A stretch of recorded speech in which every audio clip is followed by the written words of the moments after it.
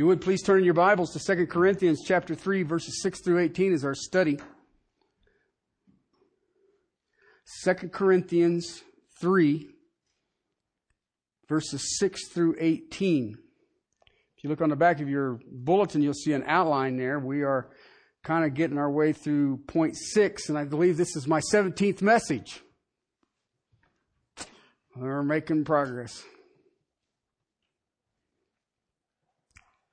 3, 6 through 18. Let's pray and then read the word of the Lord and pick it up from there.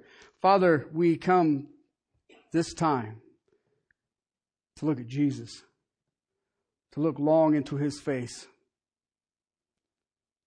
Father, to see the glory of our God and Creator.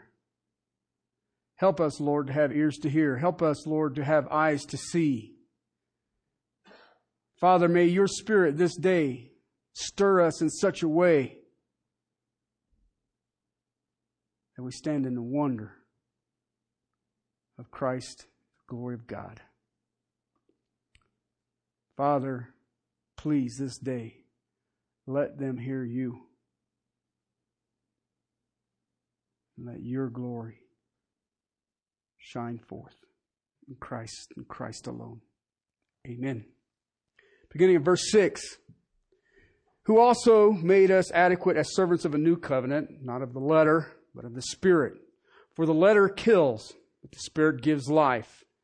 But if the ministry of death in letters engraved on stones came with glory, so that the sons of Israel could not look intently at the face of Moses because of the glory of his face fading as it was, how will the ministry of the Spirit fail to be even more with glory? For if the ministry of condemnation has glory, much more does the ministry of righteousness abound in glory. For indeed, what had glory in this case has no glory because of the glory that surpasses it. For if that which fades away was with glory, much more that which remains is in glory. Therefore, having such a hope, we use great boldness in our speech and are not like Moses, who used to put a veil over his face so the sons of Israel would not look intently at the end of what was fading away. But their minds were hardened, and for to this very day, at the reading of the Old Covenant, the same veil remains unlifted because it is removed in Christ. But to this day, whenever Moses is read, a veil lays over their hearts. But whenever a person turns to the Lord, the veil is taken away. Now the Lord is Spirit. Where the Spirit of the Lord is, there is liberty. But we all, with unveiled face, beholding as in a mirror the glory of the Lord, are being transformed into the same image from glory to glory, just as from the Lord the Spirit. The Apostle Paul is giving us some information here in a contrast between the Old Covenant and the New Covenant. All right, now I want to try to help you with this because you and I struggle with covenant. All right, we do not get it. Okay, but when I look at covenant, I look at a promise. It's the basic way that I can understand it. But see, that even falls short in our society today. In our society today, in the United States, when a person gets married, they enter into a covenant. All right? And if you listen to wedding vows, they're basically saying, I promise to love and to cherish and and all the other things that no one ever remembers that they said. Okay? But it is entering into a covenant, and the covenant is in force until death. Okay? The old covenant was in force until death. Christ's death. Then the new covenant. Remember when you partake of the Lord's table? 1 Corinthians 11. It says, this is the covenant that is in my blood. All right. So when I look at the new covenant, I look at Christ's promise. When I look at the old covenant, I look at Christ's promise. These were promises. All right. So, and it's hard in our day, this day and age, when you look at the divorce and you look at litigation going on over contracts and all the rest of it. You know what? my uncle and grandpa used to trade horses. Okay. They had these palominos, and everybody wanted these palominos. All right. And they made a living at this. And I mean, this was back before you had big show barns and all the rest of it. They made a killing at this. And all of his deals were done with a handshake and a yes. Okay. But the thing that I always noticed about my uncle and my grandpa was their yes was a yes, their no was a no. Today, you don't even know if you got a written signature. So it's hard for you and I to start saying, well, these are covenants, these are promises. Well, how good are they? Well, God's making them. And if you look at the old covenant and the new covenant, you know what's amazing about both of them? They're not dependent on you. They are God's promises. That's the difference. And one of the things that I have seen happen in the body of Christ is we're clueless. We're absolutely clueless about it. Okay, and I'll show you why.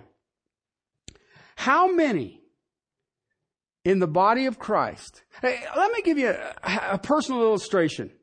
This church, Castle Rock Baptist Church, okay, do you know it's the only church that I ever joined in my entire life? 1983. Only church. I wasn't raised in the church. I went to churches because I went to funerals and weddings. But I knew nothing about church. Although I've run into some grouchy people who went to church. But other than that, I didn't have any idea. Now, I always believed in God. As long as I can remember, I always believed in God. All right, I just looked around and said, yeah, right, you're telling me this is all random chance? It was an accident, a big explosion, and here we all stand. Okay. All right. But I want you to understand that because my life in the body of Christ, now in this body of Christ, how many people have I seen working their best to go to hell in the name of Jesus? Hard at it. Hard at it. They're doing it by ritual, by system, by method, by ceremony. Listen, that's old covenant. That's old covenant. And it has no salvation to it. Our Christian message is Jesus Christ died for the forgiveness of sin for all who would believe. That is what we call the good news. The problem is we very seldom express to the people the bad news.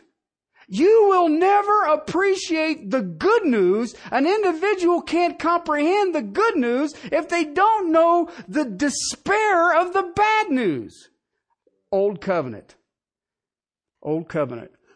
You know, I can bust the law down into two. I can bust the law down into one. Love the Lord your God with all your heart, soul, mind, and strength. Okay, listen, if you do that one, you'll love your neighbor as yourself. Okay, but you got to do that one. Oh, by the way, did I tell you if you don't do that, you go to hell? Oh, did I tell you that if you miss that one time, you go to hell? Bummer. I mean, I don't care who you are. All right? God promised in the works of Jesus Christ to forgive sin to all who believe in the Lord. I was reading an article this week that there's a bunch of churches who have decided that they will open their buildings up to Muslims to pray. And they're doing it because it's charity. Okay? And I watched a newscaster, and I thought it was kind of fascinating because it's obvious his theology is better than the pastor's. Is that, are you here for charity or are you here for the good news? Giving a Muslim a place to pray is not the mission of the church. I couldn't believe it. I about fell over. And everybody's talking about, well, that is so wonderful. Really? And then it dawned on me, well, duh. Yeah, everywhere I look. Yeah, that makes sense. Because 90%, now think about this, 90%, I got a poll, and I hate polls, but they keep sending them to me. 90% of Christians believe that God of the Bible is the same as Allah. Really? You know what's funny about that? The Muslims don't. They don't. Not only that, they'll kill you if you try to bring the two together.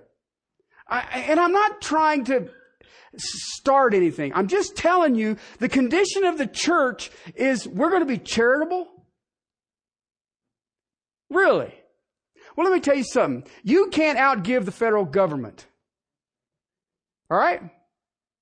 And yet you and I have the one thing every man, woman, and child who's ever walked this planet or who will ever walk this planet needs more desperately than anything that the world will ever offer. That is the new covenant and the old covenant. And we are contrasting these. And the Apostle Paul is saying, don't you get it? Let me show you something. I've touched on this in the past, but I want to hit it again because I want you to think about, are we charitable? Or do we have a message? And you know what? If I get another person tell me, well, it is through my charity I get the privilege of giving the message, then you're a fool. And I say that as lovingly as I can. I am not called. A Christian is not called to say, try to make these people comfortable before you give them the message. Peter walked out after the Holy Spirit came upon him at Pentecost. He went into the temple in front of the Sanhedrin and said, you murdered Messiah. Well, that ought to win, friends. Why? That text in 2 Corinthians says, it is with boldness we preach. Why? Because we have the veil removed. Chapter 3 of Philippians, Paul, for we are the true circumcision, verse 3, who worship in spirit of God and the glory of Christ Jesus and put no confidence in the flesh. Then in verse 4, this is his testimony. Although I myself might have confidence even in the flesh, if anyone else has a mind to put confidence in the flesh, I far more. He says, I don't care how much confidence you think you do. I got more. I don't care how much flesh you think you've done. I've got more. You can't beat me when it comes to works. That's what he's saying. And look what he says. Circumcised the 8th day. Okay. When it comes to ritual, I started my ritual work in the 8th day. Next what he says. Nation of Israel, I am of the race of God's people.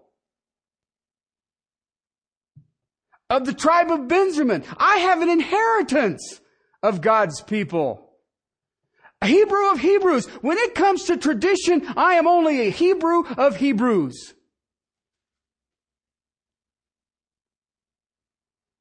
To the law, a Pharisee. That means, do you realize that the writing of this letter, there's only about 6,000 Pharisees on the planet Earth? A very closed sect. Very, very legalistic. Very, very steered to the Word of God, to the jot and the tittle. And you want to compare with me? Zeal? Compare your zeal to mine. When it came to the old covenant, I was a persecutor of those of the new covenant.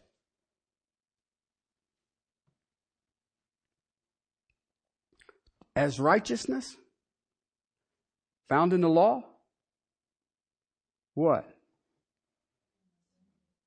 Blameless. Now, understand what Paul's saying. My standard of righteousness, I was blameless. Well, think about it. I started my rituals on the 8th day. I was a Pharisee. When it comes to doing the works of the old covenant, you can't beat me. But whatever things were gained to me, those things I count as loss for what? The sake of Christ. More than that, I count all things lost in the view of the surpassing knowledge of Christ Jesus my Lord, for whom I suffer the loss of all things and count them and it literally means human excrement. Rubbish. so that I may gain Christ. Now I'm going to ask you a question. Okay? I'm going to ask every one of you. And you don't have to stand up and answer, raise your hand, anything like that. You see that in the church? I count it all lost to gain Christ. See, the Apostle Paul had the veil removed. I've been in this community for a long time. And I have seen a lot of things come flying through here in the name of, I don't know, somebody. Okay? And I've confronted them. When they come strolling through, if it comes aware to me, I will confront it. I'm not going to let them off the hook. I meet with pastors here in the community every Thursday, and they'll go off on some tangents, and I just smile at them. I say, exactly where is that in the Bible? And they know what I'm saying. They know exactly what I'm saying. All right? But the one that has caused me the greatest heartache and has gotten me in the most trouble deals with this covenant. It is when I say, you don't look saved. How can you say that? You don't know my heart. You're right, I don't. But I do know this. A person who has turned to the Lord Jesus Christ in salvation, that veil is removed. And there's an eagerness in them for the things of Christ that no man can slow down and no man can stop. And if that ain't you this day, ask yourself a question. Hard-hearted or veil? Or both? Because see, if I have the veil on it, it's easy to have a hard heart.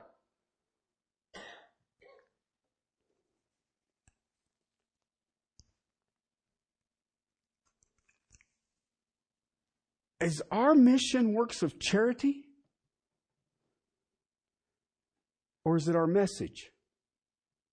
And you know what? I listen to the churches here in our community and in my travels, and many don't have a message. They're not offering anything.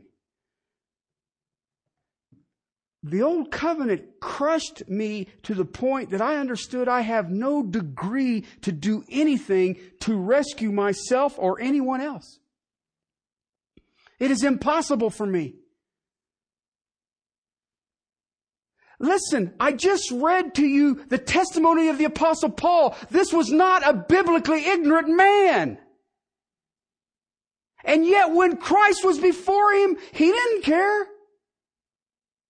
He would have been in Jerusalem if he was a Pharisee at the murder of Jesus.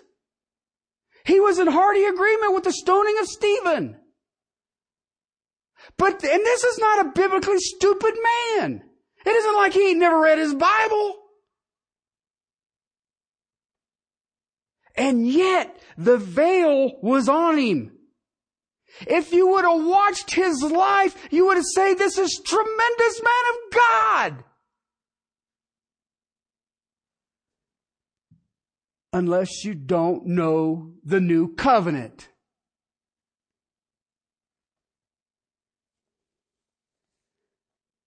Christ has paid the penalty. Past, present, future. His death was a substitute. It satisfied the wrath of God. The penalty is paid. This is the new covenant. The new covenant that is in His blood. Forgiveness to all who believe, and it's satisfied and it is just.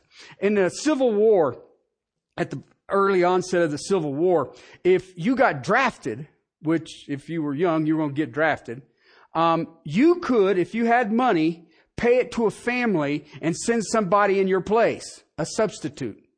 You didn't have to go. You could send this other, rent a soldier.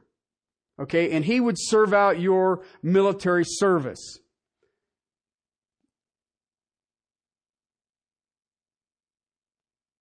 Jesus took your place. Eli, Eli, lama sabachthani. My God, why have you forsaken me? He has endured one thing that you and I, who truly know Jesus Christ, can never endure. Separation from God. I can never be separated from God. There is no condemnation for those who are in Christ Jesus. I am convinced that nothing in creation can separate me from the love of God. See, I want you to understand, the old covenant had glory. Tremendous glory, if you think about it. It's God's revealing. God saying, this is my righteousness. That's what the old covenant is. But the new covenant is so far superior that Paul even makes the statement, it has no glory because of the superiority of the new. The old covenant was promised too. Remember? It is a ministry of death. It is a ministry of condemnation. You know what that is? That's a promise. Well, I don't like that promise. Well, you better be checking out the new covenant.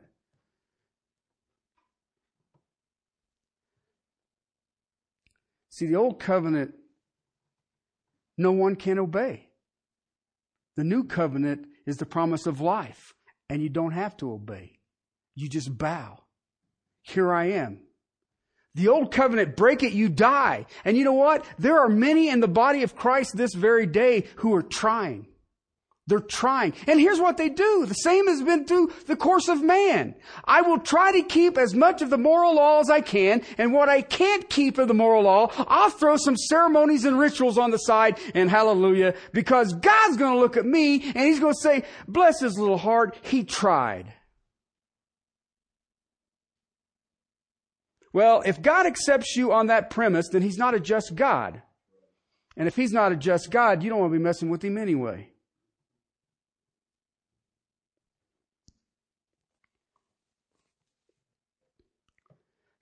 When I think about covenant, I think about last will and testament. Okay? What is that? It is promises to the heirs. At my death, what will happen with both of my possessions? Okay? I don't want to get it too complicated. All right? But that's what it's about. All right? At Christ's death, guess what? A promise was made. All right? To whom? Christ's heirs. We are joint heirs with Christ.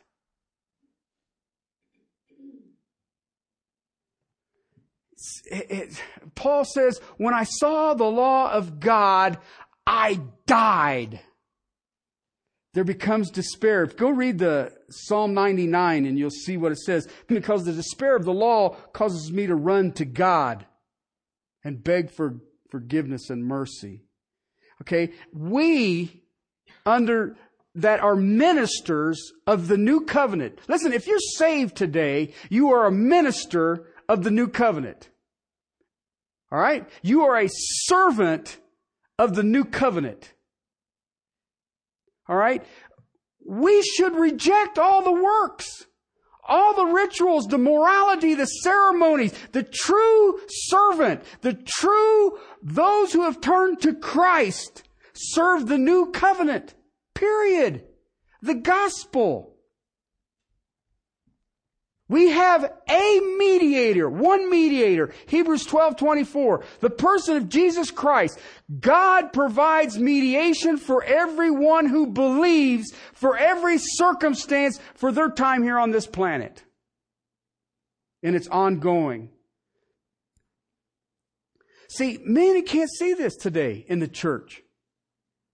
They don't see it. It's a system. It's a method. It's a ritual. It's a ceremony. This is how we do it. That's why I've been moving the songs all around. Why? I don't want you to get into rituals. Ain't no ritual. One of these times we ain't going to sing a word. Why? We are here for the focus of Christ and Christ alone. I see this as I see it in the Corinthian church. I see it today, and we need to reject it. We need to reject it. I get how many phone calls a week? Do you have contemporary or traditional or blended worship. Really? 3 chapters in the Bible deal with creation. Okay? 3 chapters deal with creation. It's pretty intense thought if you think about it. 3 chapters. 43 chapters deal with God's acceptable worship. So, do you have traditional or contemporary? That's the height of arrogance. That's the height of arrogance. I'm going to tell God how I'm going to worship? Really? Perhaps you need to get the veil off. They wouldn't even understand what you said.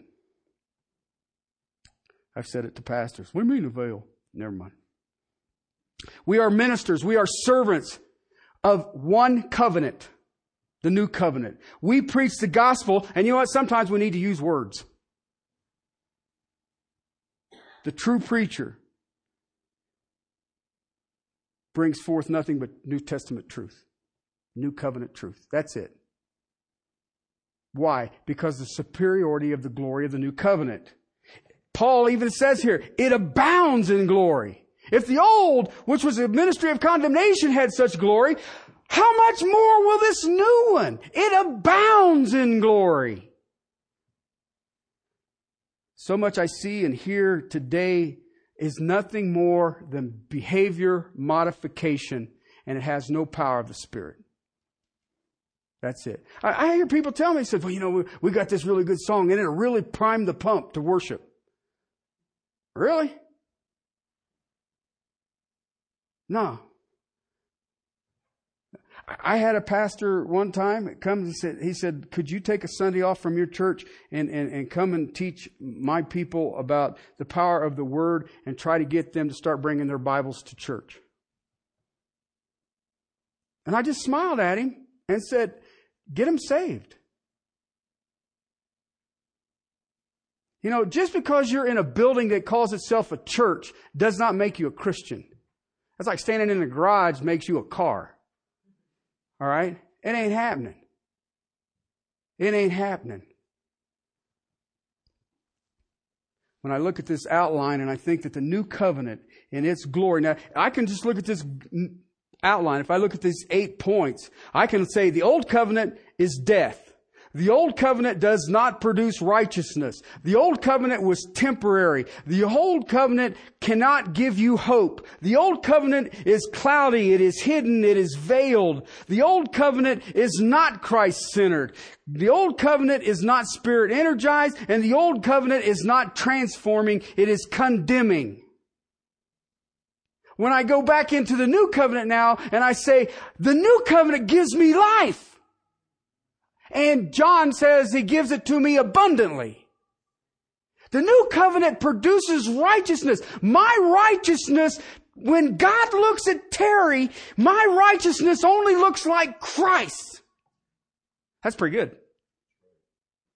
That's pretty good. And I watch people saying, well, I need this. I need more grace. I'd like to have a healing. I hope my tests are okay. I need a job. I need a wife.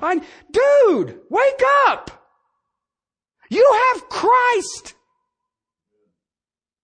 You have no need of anything else. Well, but if I could get my kids to do this, or if I could get No! My goodness!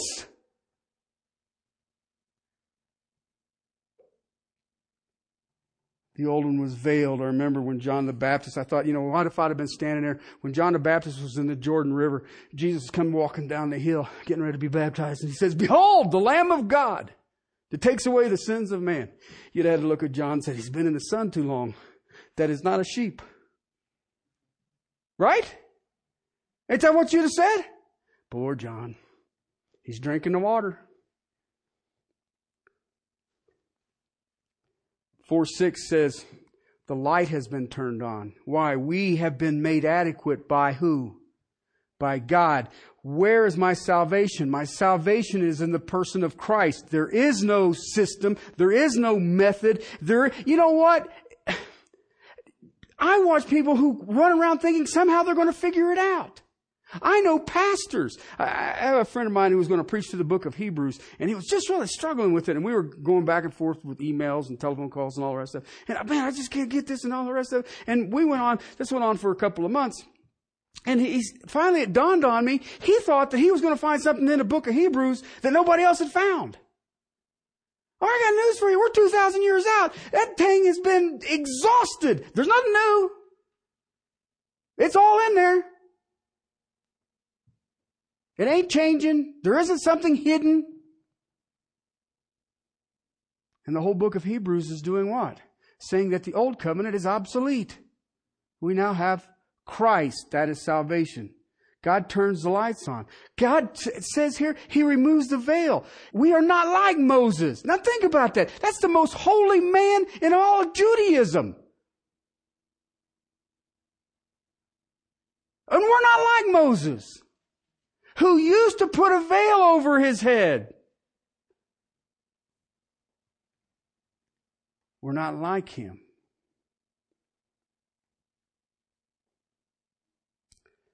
Now, I want you to think about this, because I'm going back to Christ-centered. Because the thing that I see in the church today is not.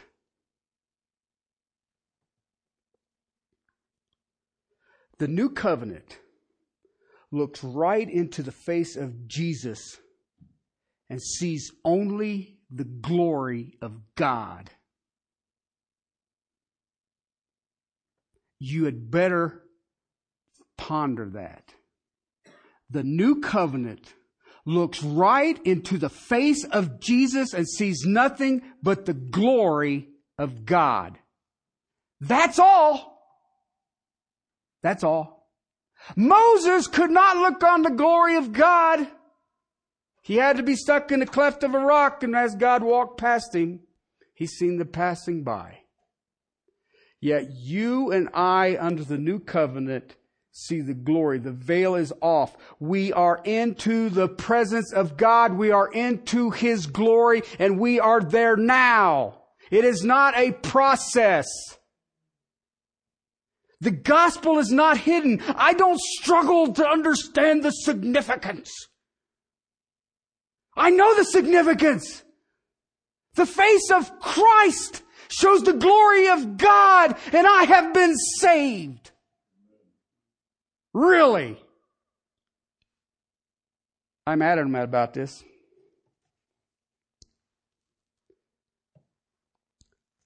I'm extraordinarily adamant about this. In John's Gospel, chapter 1, verse 14, and the Word became flesh, and it dwelt among us, and we saw His glory. Glory as of the only begotten of the Father, full of grace and truth. Brothers and sisters, that right there should just rock your universe. I do not know how I can read that and say, well, I'm having a bad day. Really? Bad day, huh? What, you go stick your head under the veil again? What's the matter with you? We see His glory. We see His grace and mercy. 32:32 of Exodus says, when He walks by, you'll see my glory, and it was grace and mercy. We see His glory, grace and truth. The glory of God. Now listen, I want you to think about this. The glory of God is manifested in His attributes. Okay? His attributes is the actions of His nature, His character. Okay? So His glory is manifested by the fact that He is graceful, gracious. He is truth. He is merciful. But you know what? He is wrathful. He is righteous. He is judging. And you know what is amazing about all that? They're all manifested in the person of Christ. So when I look into the face of Christ, guess what? I see the glory of God.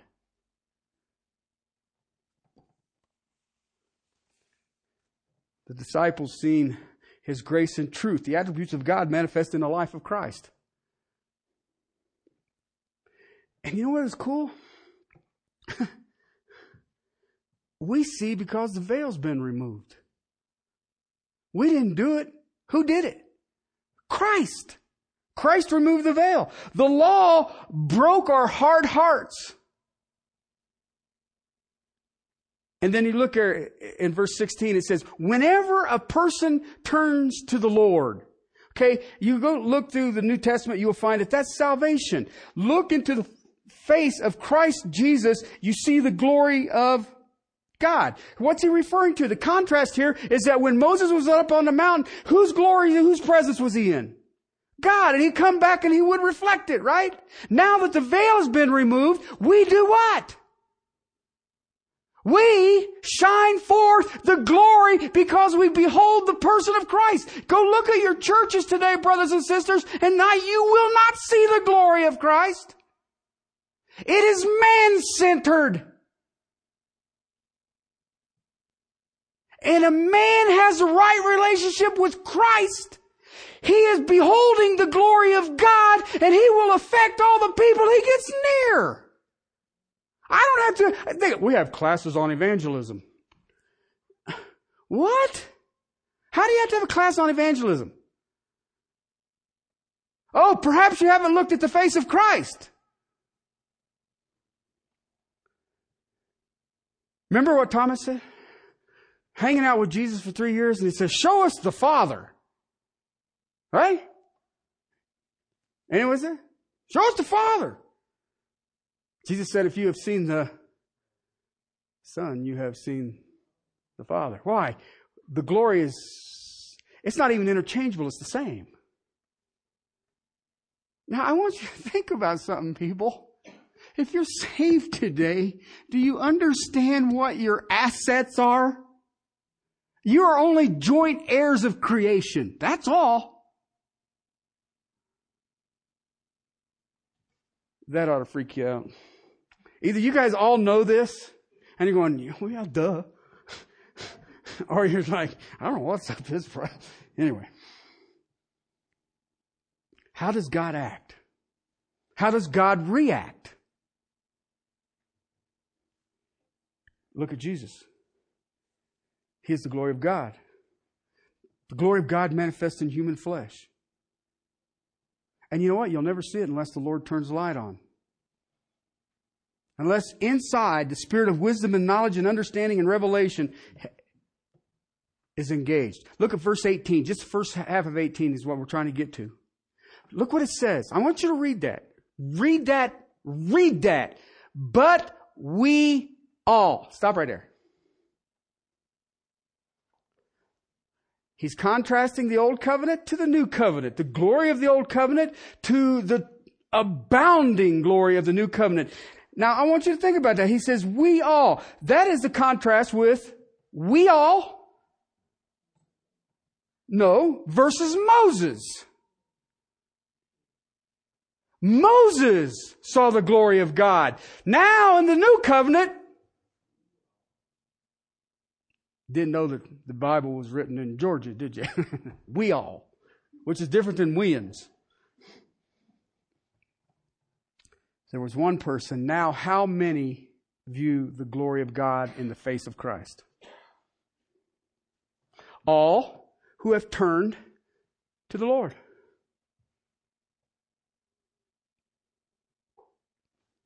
That's amazing to me. And it says, beholding as in a mirror. What? Glory of the Lord.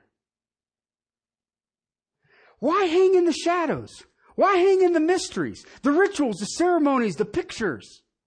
Why not grab both hands the real?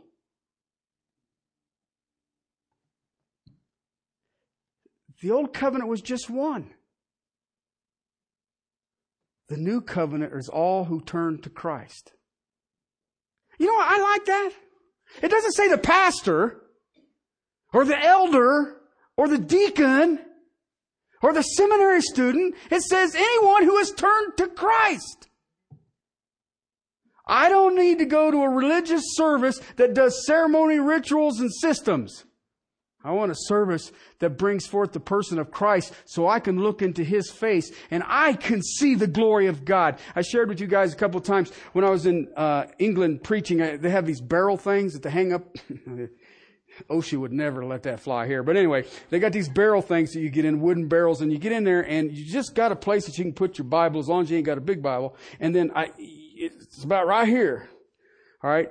And when you're in that, they basically can see you from about this much. See this head sticking out of this barrel. But right on the corner of this thing, it's round, on the corner of this thing, I looked down, laid my Bible down there, I was getting ready to preach, and I looked down and it said, "Sir, we would see Christ." And I thought, yeah, I'll get down now. Get me out of the barrel. Why? I don't want to hear you. I don't want to see you. I don't care whether you're wearing a robe. I don't care whether you're wearing a $1,000 suit. I don't care about that. Give me Christ of Scripture. I don't want to hear about relationships. Listen, if I got my relationship with Christ right and I'm seeing the glory of God, your relationship with your spouse is going to be perfect. I don't care what it is. Your relationship with your children, your co-workers. I don't care what it is. You're looking at the person of Christ. You are looking into the glory of God. Really, what problem do you have? But you go to churches today and they have all of these, I call them schemes. Forgive me, but that's what I call them. Because it really isn't doing anything. You know, we all walk out a big smile on our face. Woohoo! There's times we should never walk out of here with a smile on our face. We should walk out of here dragging our you-know-whats. Because poor wretched man I am, I have been saved by the person of Christ. It is Christ-centered. The true minister of the new covenant has a new covenant message, and it is the person of Christ. It's Christ-centered. It is not man-centered. It is not man-centered.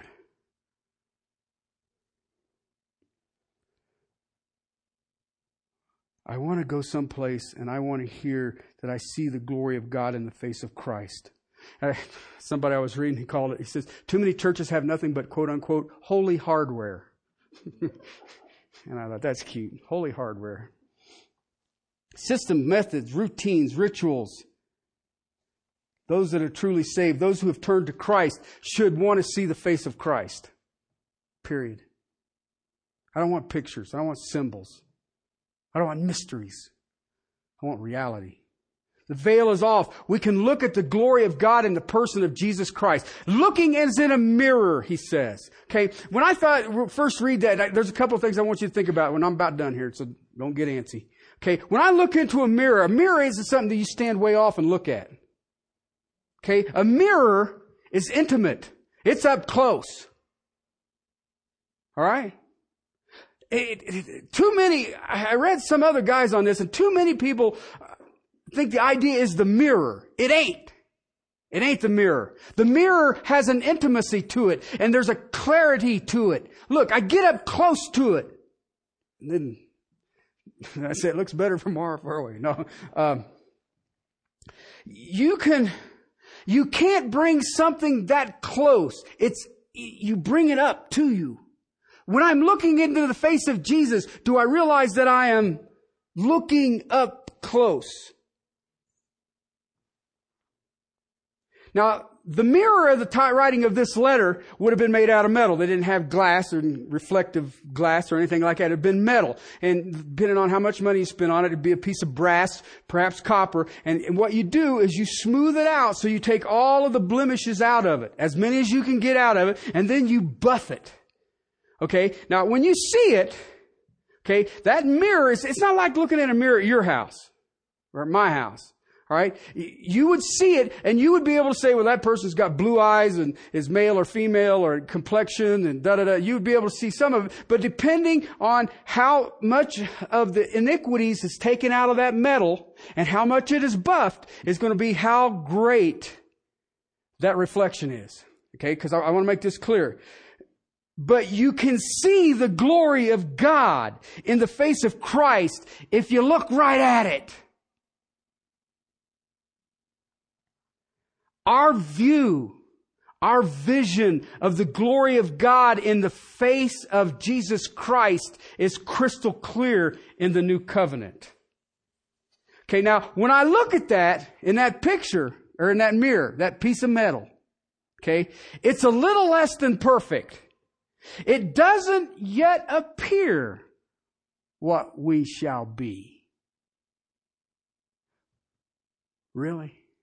But we know what it is. We are looking into a mirror, seeing what? The glory of the Lord. Now wait a minute. Is He standing behind me? No. You and I behold in a mirror. Now we don't know yet what it is that we will be when we appear. Remember when we were studying 1 Corinthians 13? Okay? We know in part, but when the completeness comes, we will know as we are known. That never give you a headache. I don't care what you say. I'm going to know as God knows me. Oh. Perfect is yet to come. The perfect is yet to come. Do you understand that? There's coming a time to you will be absent from sin. You ever thought about that? I'm going to be absent from sin. How does that? I don't know. Everything I've ever known has got some kind of sin messing with it. These metal mirrors with their slight imperfections, and yet they can still see the glory of God in the face of Christ. Matthew chapter 17, we went up on the Holy Mount, and Jesus pulled back His humanity and freaked them guys out. All right? And showed His glory. Peter even wrote about it in 2 Peter. He says, we saw His glory on the Holy Mount. Why? He is the glory of God. He is the glory of God unveiled. He is the glory of God given to the eyes of faith. Unbelievers didn't see it. They still don't this day. The Romans didn't see it. They crucified Him. The religious experts didn't see it. They wanted Him crucified. Those who turn to Christ, they see the glory of God in the person of Christ. They look Him in the face. It is intimate. It is up close. And they go, whoa. Or wow. Remember Paul?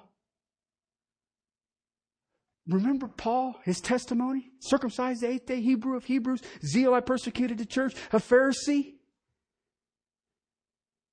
And he's on the Damascus road, the veil is removed, and the boy is blinded. But he has stepped out of the spiritual blindness into the new covenant. Whoa!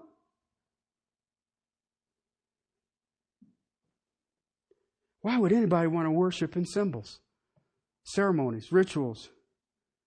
Let's all sit around and sing Kumbaya. We'll let the Muslims use our place for prayer. Really? No. I tell you what, Muslims, I'll let you use my place to prayer as soon as you bow your knee to my king. And then you'll be praying to somebody who can listen and do something about what you're saying. I don't understand how many in the church today do not know Christ. They have never looked into His face to see the glory of God. How many? Many are on the broad path. Few find the narrow. There are people filling the churches today who are just as automatic as the day the sun rises in the east. And you know what? They've never looked at the face of Christ to see the glory of God, and they're still under a veil, and they have hard hearts believing that I'm keeping the bulk of the moral stuff and I'll add ritual to it, and God will say, he tried hard enough, she tried hard enough, they'll let me in. I have no need for all the stuff that the church is promoting right now. All I need is to look in the face of Christ. I do that through His Word. The Word became flesh. Same thing. And you know what? And I've had people tell me, well, Terry, that's old-fashioned. That's the old way. You know what I say? Amen. That's the way I'm going to do it. Let's pray. Father, thank you for your word. Father, thank you for my brother Paul and what he means to me. And Father, I pray that my brothers and sisters this day looked into the face of Christ. And Father, your glory became just even a little bit more. We understand your mercy. We understand your grace. But Father, let us feast on truth. Let us rest there. Father, thank you so much. Thank you so much for the amazing things you have done in each of our lives. And Father, let us with an anticipation look forward to what you will do. Lord, this new covenant is still mind-boggling to me. I feel so feeble trying to express it. So Father, I beg your Spirit to teach my brothers and my sisters that they may rest in the assurances of the promises spoken from heaven, sealed in the blood of Christ, confirmed in the person of your Spirit. Help us, Jesus. Help us. In Christ's name, amen.